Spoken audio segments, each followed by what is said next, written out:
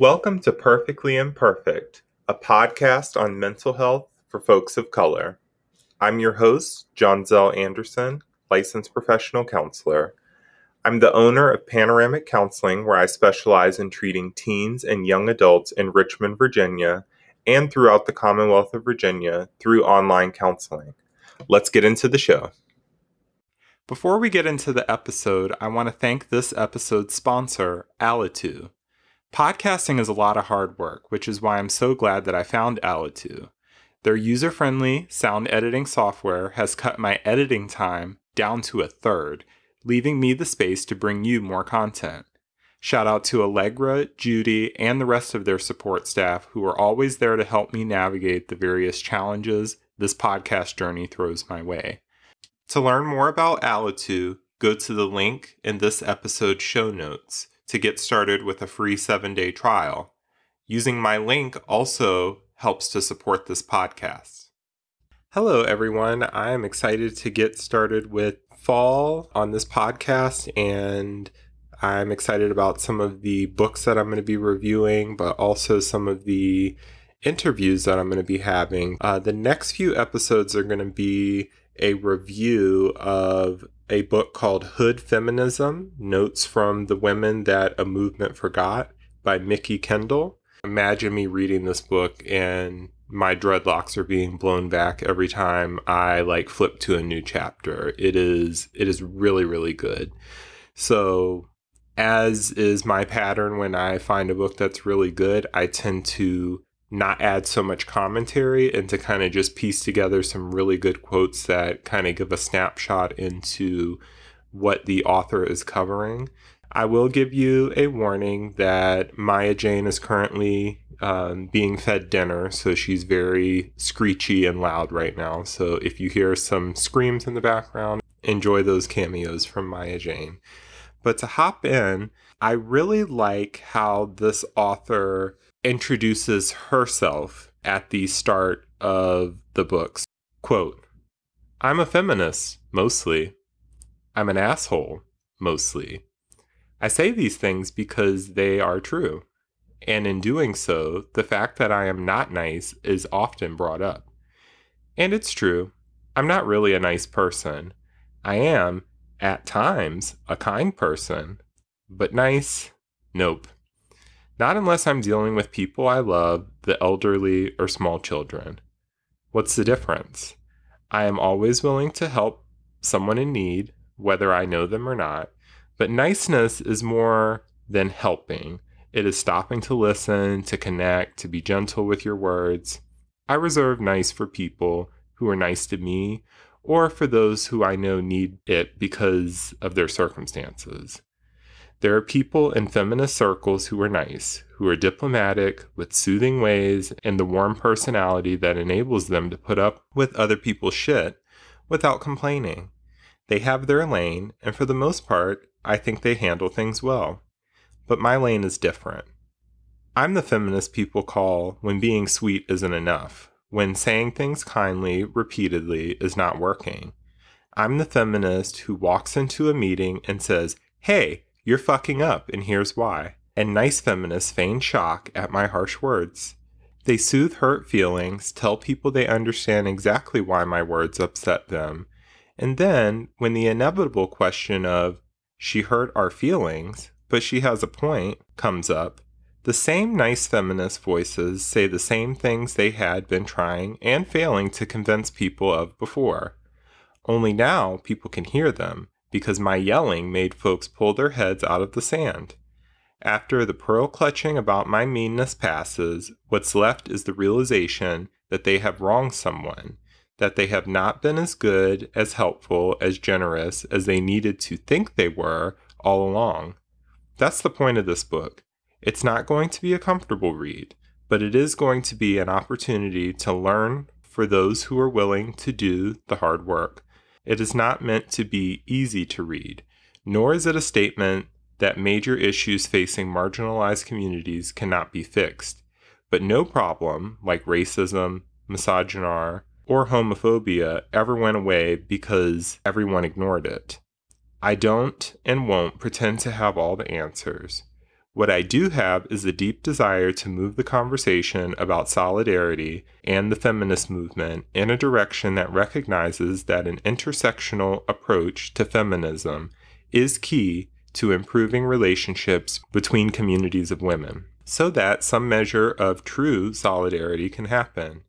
Erasure is not equality, least of all in a movement that draws much of its strength from the claim that it represents over half of the world's population." End quote. So one of the words that jumped out is the term intersectionality. And intersectionality is a term to describe that we're not just looking at things from one angle. So when we talk about marginalized, we're not just talking about people of color. We're also talking about people of color who are women. So that's a double minority. On top of that, you have those same things, but let's say somebody who's living in poverty. And then you can go deeper and deeper and deeper. So intersectionality covers a lot of different aspects of society. And I'm going to do my best to try to convey those conversations as I continue. So as far as the purpose of this book, the author says, quote, "This book is about the health of the community as a whole, with a specific focus on supporting the most vulnerable members. It will focus largely on the experiences of the marginalized and address the issues faced by most women, instead of the issues that only concern a few, as has been the common practice of feminists to date, because tackling those larger issues is key to equality for all women. This book will explain how poor women struggling to put food on the table, people in inner cities fighting to keep schools open, and rural populations fighting for the most basic of choices about their bodies are feminist concerns, and should be centered in this movement. I will delve into why, even when these issues are covered, the focus is rarely on those most severely impacted. For example, when we talk about rape culture, the focus is often on potential date rape of suburban teens, not the higher rates of sexual assault and abuse faced by Indigenous American and Alaskan women. Assault of sex workers, cis and trans, is completely obscured because they aren't the right kind of victims. Feminism in the hood is for everyone because everyone needs it." End quote. So after the introduction, the author goes into the first chapter, which is titled "Solidarity is Still for White Women." And what I'm gathering is that this author is trying to address aspects of feminism that you don't hear a lot about, but keeping it very down to earth. And so there's definitely a variety of issues that are going to be addressed in this book. So I'm going to start with a quote to kind of introduce this chapter.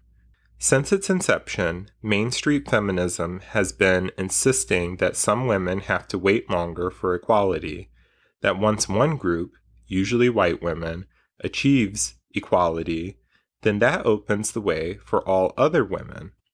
But when it comes right down to it, mainstream white feminism often fails to show up for women of color.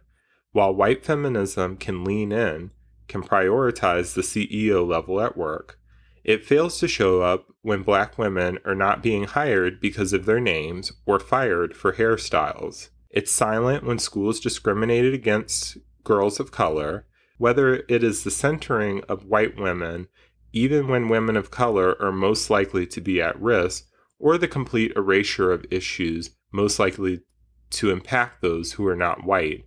White feminism tends to forget that a movement that claims to be for all women has to engage with the obstacles women who are not white face. Trans women are often derided or erased, while prominent feminist voices parrot the words of conservative bigots, framing womanhood as biological and determined at birth instead of as a fluid and often arbitrary social construct. Trans women of color, who are among the most likely targets of violence, see statistics that reflect their reality co-opted to bolster the idea that all women are facing the same level of danger. Yet support from mainstream white feminists for issues that directly impact trans women has been, at best, minimal, and often non-existent. From things as basic as access to public bathrooms to job protection, there's a dearth of mainstream white feminist voices speaking out against trans exclusionary policies and laws. A one-size-fits-all approach to feminism is damaging because it alienates the very people it is supposed to serve without ever managing to support them. For women of color, the expectation that we prioritize gender over race, that we treat the patriarchy as something that gives all men the same power, leaves many of us feeling isolated. So as you can see here, we're going into intersectionality and how it's more complicated than just feminism on the difference between men and women. It's going to deeper levels of identity and socioeconomics and social and biological, a lot of other levels there. So continuing on, quote, "The language surrounding whatever issues feminists choose to focus on should reflect an understanding of how the issue's impact varies for women in different socioeconomic positions. The conversation around work, for instance, should recognize that for many people, needing to work to survive is a fact of life.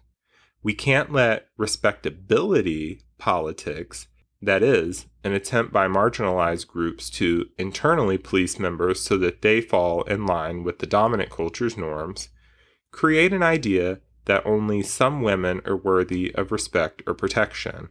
Respectability narratives discourage us from addressing the needs of sex workers, incarcerated women, or anyone else who has had to face hard life choices. No woman has to be respectable to be valuable. We can't demand that people work in order to live, then demand that they be respected only if they do work that doesn't challenge outdated ideas around women's rights to control their bodies. Too often, mainstream feminism embraces an idea that women must follow a work path prescribed by cisgender white men in order for their labor to matter. But everyone, from a person who needs care to a stay-at-home parent to a sex worker, matters and deserves to be respected whether they are in their home or in an office. This tendency to assume that all women are experiencing the same struggles has led us to a place where reproductive health imagery centers on cisgender, able-bodied women to the exclusion of those who are trans, intersex, or otherwise inhabiting bodies that don't fit the narrow idea that genitalia dictates gender. You can have no uterus and still be a woman, after all. Employment equality statistics project the idea that all women make 77 cents to a man's dollar, when the reality is that white women make that much, and women of color make less than white women. Affirmative action complaints, including those filed by white women, hinge on the idea that people of color are getting the most benefit, when the reality is that white women benefit the most from affirmative action policies. The sad reality is that while white women are an oppressed group, they still wield more power than any other group of women, including the power to oppress both men and women of color. The myth of the strong black woman has made it so that white women can tell themselves that it is okay to expect us to wait to be equal with them, because they need it more. The fact that black women are supposedly tougher than white women means that we are built to face abuse and ignorance, and that our need for care or concern is less pressing. When white feminism ignores history, ignores that the tears of white women have the power to get black people killed, while insisting that all women are on the same side, it doesn't solve anything. Look at Carolyn Bryant, who lied about Emmett Till whistling at her in 1955, despite knowing who had killed him and that he was innocent of even the casual disrespect she had claimed. She carried on with the lie for another 50 years after his lynching and death. Though her family says she regretted it for the rest of her life, she still sat on the truth for decades and helped his murderers walk free. How does feminism reconcile itself to that kind of wound between groups without addressing the racism that caused it. End quote. I took a deep breath there because the author in the introduction says that this isn't an easy book to read or to process, but I greatly appreciate the energy and the detail that this author is giving on these various issues. Given my focus on people of color on this podcast, it's great to be able to learn about the unique issues to marginalized women, especially those of color. So the next chapter in the book is on gun violence. The next quote I'm going to share starts with, well, what does feminism have to do with guns? And the author definitely makes a great case for why gun violence is definitely a feminist issue. And this is something that I'm learning about this book, is that things that wouldn't off the top of your head be thought of as, oh, this is a feminist issue. She's making space for these conversations because it's all interconnected. So here we go. Quote, what does feminism have to do with guns? After all, guns aren't a feminist issue, right? Except they are. They just might not be a feminist issue for your life. Not right now, anyway. But many women, especially those from lower income communities, face gun violence every day. The presence of a gun in a domestic violence situation makes it 5 times more likely that the woman will be killed. Women get killed by these guns because they are available, because their partners are violent, because an accident with a gun is more likely to be fatal, because of a dozen mundane reasons made worse by the availability of weapons. Although we tend to focus on the impact on young men who are exposed to gun violence, girls are likewise gravely affected. Girls drop out of school at nearly the same rate as boys in effort to avoid having to pass through places where shootings are common. That is, in an effort to survive. Mothers bury their children because of gun violence. Families are irrevocably changed by guns. Mainstream feminism has to engage with gun violence as an everyday occurrence in the lives of some women. It can't be treated as a distant problem when in some neighborhoods bullets are as common as rain. In order to adequately address the needs of the girls and women who deal with the consequences of what amounts to a full-scale public health crisis every day, mainstream feminism has to be listening, advocating, and providing resources. A 12-year-old girl was shot on her porch a few blocks from my house while I was writing this chapter. The gun used to injure her didn't belong on the street. She's one of hundreds of girls who will be impacted by gun violence this year, one of almost 200,000 children impacted by gun violence since the Columbine shootings in 1999. You may think that gun violence is a distant problem, nothing to do with you. But if you pause, if you look around, if you look outside the bubble that privilege has created where you don't have to worry about gun violence on a regular basis, you'll see it's a public epidemic that we ignore. Every state, every city, and every income level has been impacted by gun violence. End quote. And so the author next is going to take it a little bit farther to kind of go back into that intersectionality of how not only is gun violence a feminist issue, but how it specifically plays out in communities of color. Quote, intimate partner violence isn't the only risk of violence that Black women face. Police violence, particularly being collateral deaths and police misconduct, is a risk that is rarely discussed in feminist circles, but is something that Black Lives Matter and campaigns like #SayHerName attempt to address. Their work is made more difficult not only by the lack of any official data, but also by community norms that center on cisgender men. I could be any of the women we have seen brutalized or killed by police in recent years as videos proliferate. I could have been that little girl down the street who was shot in the ankle while I wrote the draft of this chapter. Or I could be Rekia Boyd, a young Black woman in Chicago who happened to be standing next to a man holding a phone to his ear when an off-duty police officer, mistaking the phone for a gun, opened fire and shot her in the head. The man with the phone was shot in the hand. Rakia died at the scene. She committed no crime, and the officer who shot her served not a single day in jail, despite admitting he shot over his shoulder as he drove away. He wasn't working. He was a newcomer to the area who owned property nearby, and still, the gun in his hand took a young woman's life. I can't tell you how many times I have been in contact with police officers over the years. I have been verbally abused by a police officer, threatened, harassed, but never assaulted. That's not a statement about who I am or how I engage. It's just the luck of the draw. There's a tendency to assume that women who do have negative interactions are at fault. But if you can be shot standing still or asleep in your own home, can be brutalized for seeking help, then it would seem that engaging the police at all is inherently risky. End quote.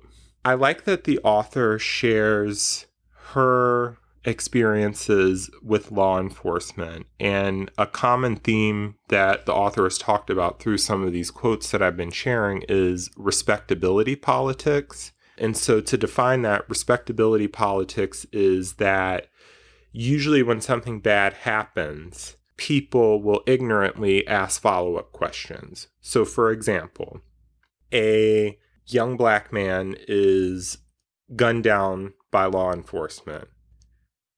Most people's first reaction would be, what was he pulled over for? Or what was he doing that triggered this, right? What was his attitude towards law enforcement? What was he wearing, right? What was his record? But what happens is people will try to justify this as an accident before we even know what went down. When the author shares that, she's been harassed, she's been, mistreated by law enforcement and things like that, it's yet another example that is definitely a reality for people of color in this country. I've shared, not sure what episode it was, but I've shared in the past about how I have had an encounter with law enforcement where it escalated from me rolling my window down to the officer telling me that he has the ability to take my life. And so the topic of gun violence, especially as it pertains to marginalized communities, is definitely very nuanced, because while gun violence from civilians is one thing, we have the barrier of lack of trust for law enforcement because of how we're typically treated by law enforcement, and how we see over and over again the times that interactions with law enforcement due to mundane or even innocent things, like the one guy literally was talking on a phone, an off-duty cop who was in a car driving away, looking over his shoulder, shot at him, killed the little girl next to him, and shot the man in the hand. And there's no consequences for it. The takeaway here for me is that people need to understand that it's really hard to trust a organization, i.e. law enforcement, when we see these things happening over and over again. And as I've shared in the many books and conversations that I've had on this podcast, law enforcement, police in the United States started out as slave catching. So it's systemic, it is generational, and then there's so much nuance to it. Hopefully I'm making sense here. It's a near impossible situation for community and marginalized communities facing gun violence, because on one hand, it's a sense of hopelessness because it's surrounding people and it's tragedy after tragedy, trauma. But then the only help seems to be law enforcement, which has a really bad track record with protecting marginalized people. And then on top of that, when law enforcement gets involved and that turns tragic, there's usually no accountability. And then lots of people like to swoop in on the conversation with respectability politics. Well, what kind of person was this person that was shot down by the police? In the George Floyd trial, they tried to make a case for the guy who killed him by going into George Floyd's past of opiate addiction, which has nothing to do with the fact that a human's life was taken away by law enforcement. But this is what the media does, and this is what the court system does. It goes to respectability. Well, maybe his life didn't matter as much because of this thing that perceivably makes him not respectful or worthwhile. And it's quite heartbreaking. But I'm going to get into the next chapter, which talks about how hunger is also a feminist issue. The author talks about her own experiences in this chapter with dealing with poverty and a relationship that turned toxic and, finding a way to rebuild her life and stuff like that. So this quote is coming on the tail end of that story. So, quote, "If this were the usual heartwarming, feel-good tale about single parenting and poverty, you might come away thinking, well, if she could do it, why can't everyone else? And you might expect me to say, it was hard, but I learned so much, and I remember that time fondly. What I remember is the hunger, and crying when I couldn't afford a Christmas tree. I remember being afraid that I couldn't make it, that I could lose my child because I couldn't provide.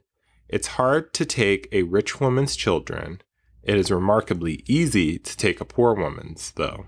As a society, we tend to treat hunger as a moral failing, as a sign that someone is lacking in a fundamental way. We remember to combat hunger around the holidays, but we judge the mothers who have to rely on food banks, free or reduced lunches at school, or food stamps for not being able to stand against a problem that baffles governments around the world. Indeed, we treat poverty itself like a crime, like the women experiencing it are making bad choices for themselves and their children on purpose.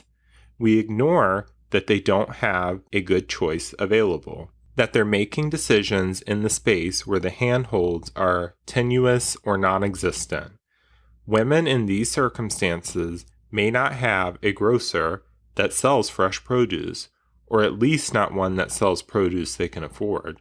They may be working too many hours to be able to prepare food, or they might be dealing with food shortage issues. The story behind that pack of chips and soda at the bus stop is often far more complicated than any ideas of a lack of nutritional knowledge, laziness, or even neglect. Sometimes the food you can access comes from gas stations, liquor stores, and fast food restaurants, and not a fully stocked grocery store, much less a kitchen. For families headed by women and by other marginalized people, feminism has to come through to combat food insecurity. From higher prices for fresh foods to insufficient government funding for programs that address hunger on a systemic level.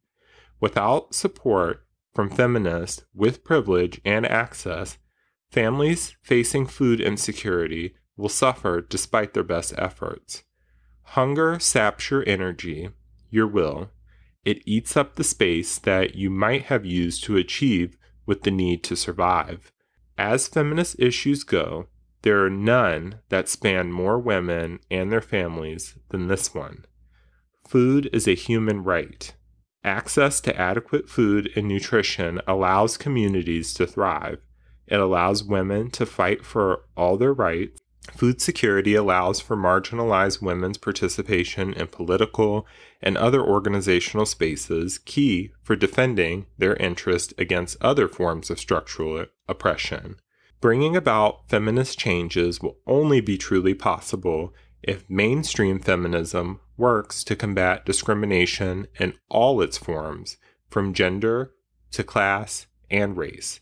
True equity starts with ensuring that everyone has access to the most basic of needs." End quote. And so the last chapter that I'm going to share on this episode, the title of the chapter is of #Fast-tailed Girls and Freedom. So this chapter talks about, again, those respectability politics, but it focuses on marginalized communities, how it pertains to sexuality. And this one is actually the one I grabbed the most quotes from. So it's going to sound like I'm reading a lot from the chapter, but I'm actually just piecing together several highlights that I took from this chapter. Quote, "Like a lot of others, I was a fast-tailed girl before I really understood what those words meant. It's one of those colloquialisms we hear as a child in certain communities that is half warning, half pejorative. To be a fast-tailed girl is to be sexually promiscuous in some way. You were warned both not to be a fast-tailed girl and not to associate with those fast-tailed girls. Sometimes it is shortened to fast, but either way, it is presented as a bad thing. The elders who typically use it are often attempting to protect young women from being perceived as Jezebels. When you consider the long history of sexual violence perpetrated against Black women in America, the roots of this particular aspect of respectability politics are easy to grasp. Here, respectability politics are not just about clothes or speech. They are about governing how young Black women engage with their own sexuality as it is developing. This is meant to be protective, but it is often oppressive. However well-meaning, warnings about avoiding being fast are a deeply flawed response to the problem of sexual violence. Why? Well, you don't actually have to be sexually precocious to be labeled as a fast-tailed girl. Perception is everything, and so a host of perfectly normal, age-appropriate behaviors like talking to boys, wearing shorts, and wearing makeup, or even going through puberty early, are enough to convince some people that you're headed for trouble. And once that perception is entrenched, any bad things that happen to you are automatically your fault. Like other expressions of Madonna horror complexes, there is an idea that bad things don't happen to good girls. Research done over the past decade by the Black Women's Blueprint and the Black Women's Health Imperative, two organizations that work to address the specific needs and concerns of Black women, show that some 40 to 60% of Black American girls are sexually abused before age 18. And those girls are likely to be labeled fast-tailed retroactively by people who need to believe that what happened to them was their fault, because they must have done something to entice a man's interest. The victims watch their abusers evade scrutiny and ultimately justice. This is nowhere more evident than in the recent condemnation of R. Kelly, whose marriage in 1994 to then 15-year-old Aaliyah, as well as alleged video evidence of him urinating on another teenager, and his subsequent trial on child pornography charges weren't enough to end his career, much less impact his freedom. In turn, the girls were blamed for being near him, for not knowing better, for not being prepared to navigate interactions with an adult predator who had celebrity and wealth on his side. I can't say I'm surprised by Kelly's ability to avoid consequences. Often, it is easier for the community to focus on the girls than on the potential predators. Girls of color in a patriarchal system have experienced more abuse, violence, adversity, and deprivation than protection. Yet programs that focus on at-risk girls tend to focus more on job skills and preventing pregnancy, and not on equipping them with better coping mechanisms. We need to shift the conversation about systems from vague assertions that work is empowering and early pregnancy is bad to one where we support the healing and healthy development of girls and young women in every community. While the suffragette and labor movements of the early 20th century brought about great strides towards equality for white women, for Black women in particular, and women of color in general, unpunished sexual violence was and remains a constant threat. Despite the narratives espoused by lynching advocates, white women were not the ones who were most at risk from sexual violence. Black women were expected to adhere to every aspect of respectability pushed on them by Jim Crow laws as well as by community norms established in the wake of slavery. However, it didn't really matter how black women and girls dressed or behaved because white men could and often did assault them for sport. That dynamic of racism and misogyny intertwined continues to haunt our culture even as we attempt to combat it. We know that women of color are more likely to be victims of police brutality and less likely to be supported, much less protected. When we encourage victims to turn to the police but ignore that the second most common form of police misconduct is sexual assault, how are we helping victims feel safer? We do know from a report published by CNN in October 2018 that between 2005 and 2013, police officers were charged with at least 400 sexual assaults. Additionally, during that same time span, officers were accused of over 600 incidents of groping. It goes without saying, however, that these aren't the kinds of numbers that can make a victim feel safe going to the authorities, even before you get into the sad reality that reporting rarely leads to justice.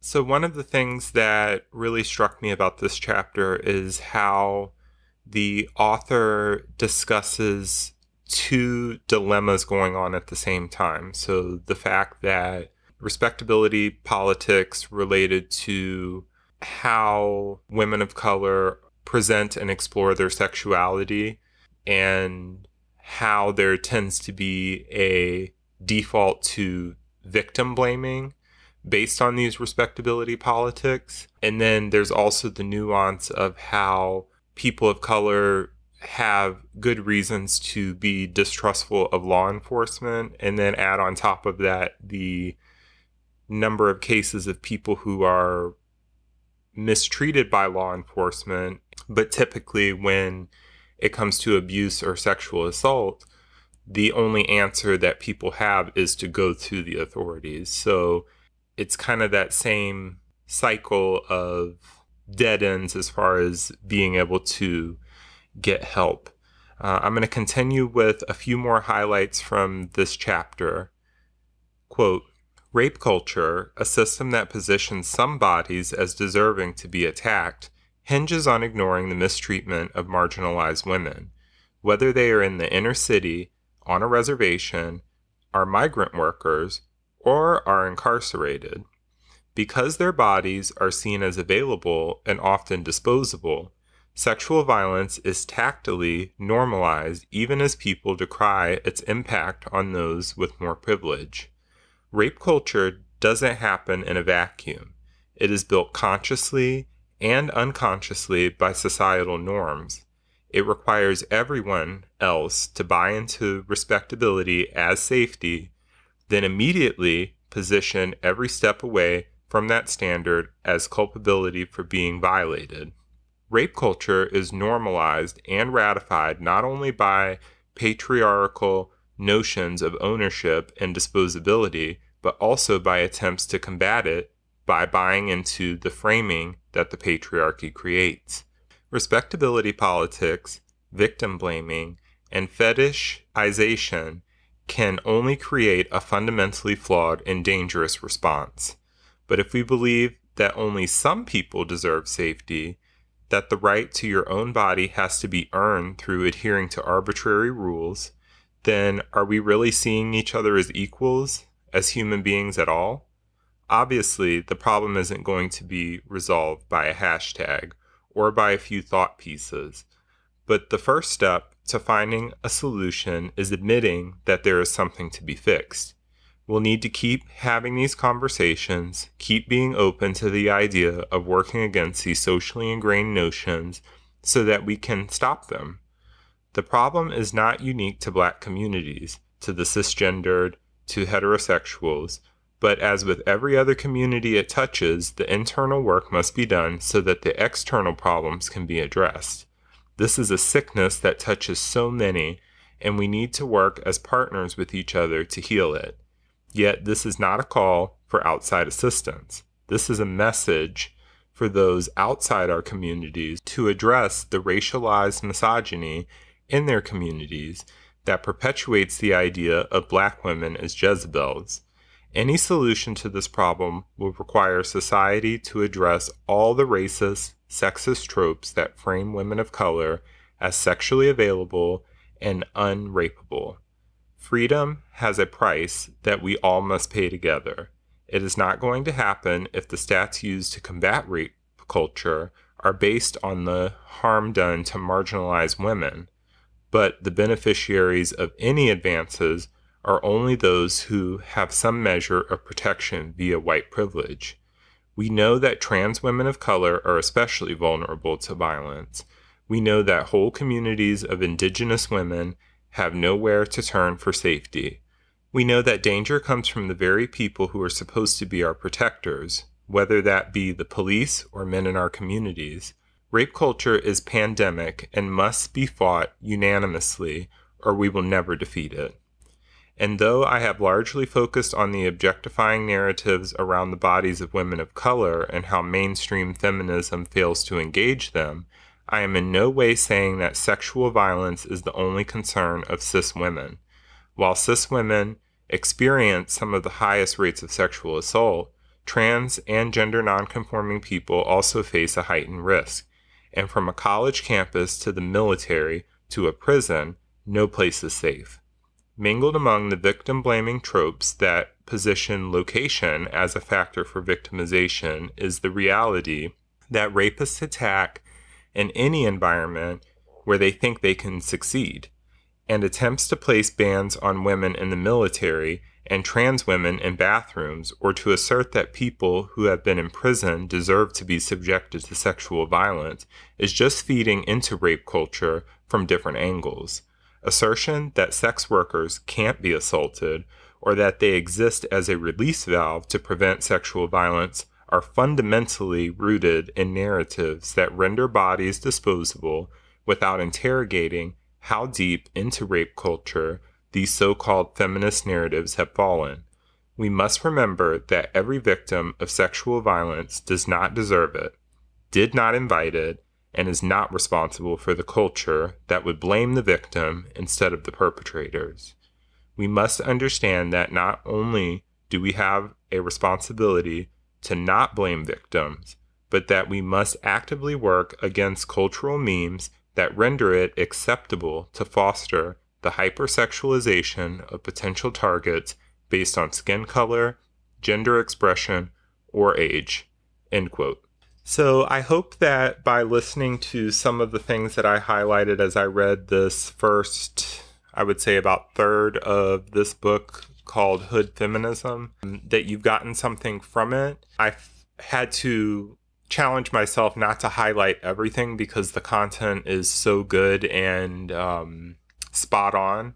And there have been times, when I did the summer book club that I asked myself, I was like, is this kind of format of, reading a book and sharing my notes and highlights and some reflections on what I'm reading actually beneficial to listeners? And while I didn't specifically survey or ask it, I did get a lot of feedback of people who said that they found it very helpful to kind of get the highlights or the Cliff Notes version of these books, whether or not they would choose to go actually read the entire book or not. So based on that feedback, I'm going to keep going with it because I personally enjoy sharing insights of what I read. And it seems like the listeners are getting something out of that too. But before I wrap up for today, this book, Hood Feminism, will cover several more topics that I'll be kind of breaking down over the next couple of episodes. So some of those topics are patriarchy, body image, eating disorders, fetishization, intelligence, crime, fear, race, poverty politics, education, housing, reproductive justice, and parenting. So definitely be sure to tune in to the next episode as I continue to discuss this book called Hood Feminism by Mickey Kendall. If you enjoyed this episode, you can support this podcast by buying me a coffee. The link is in this episode's show notes. Thanks in advance.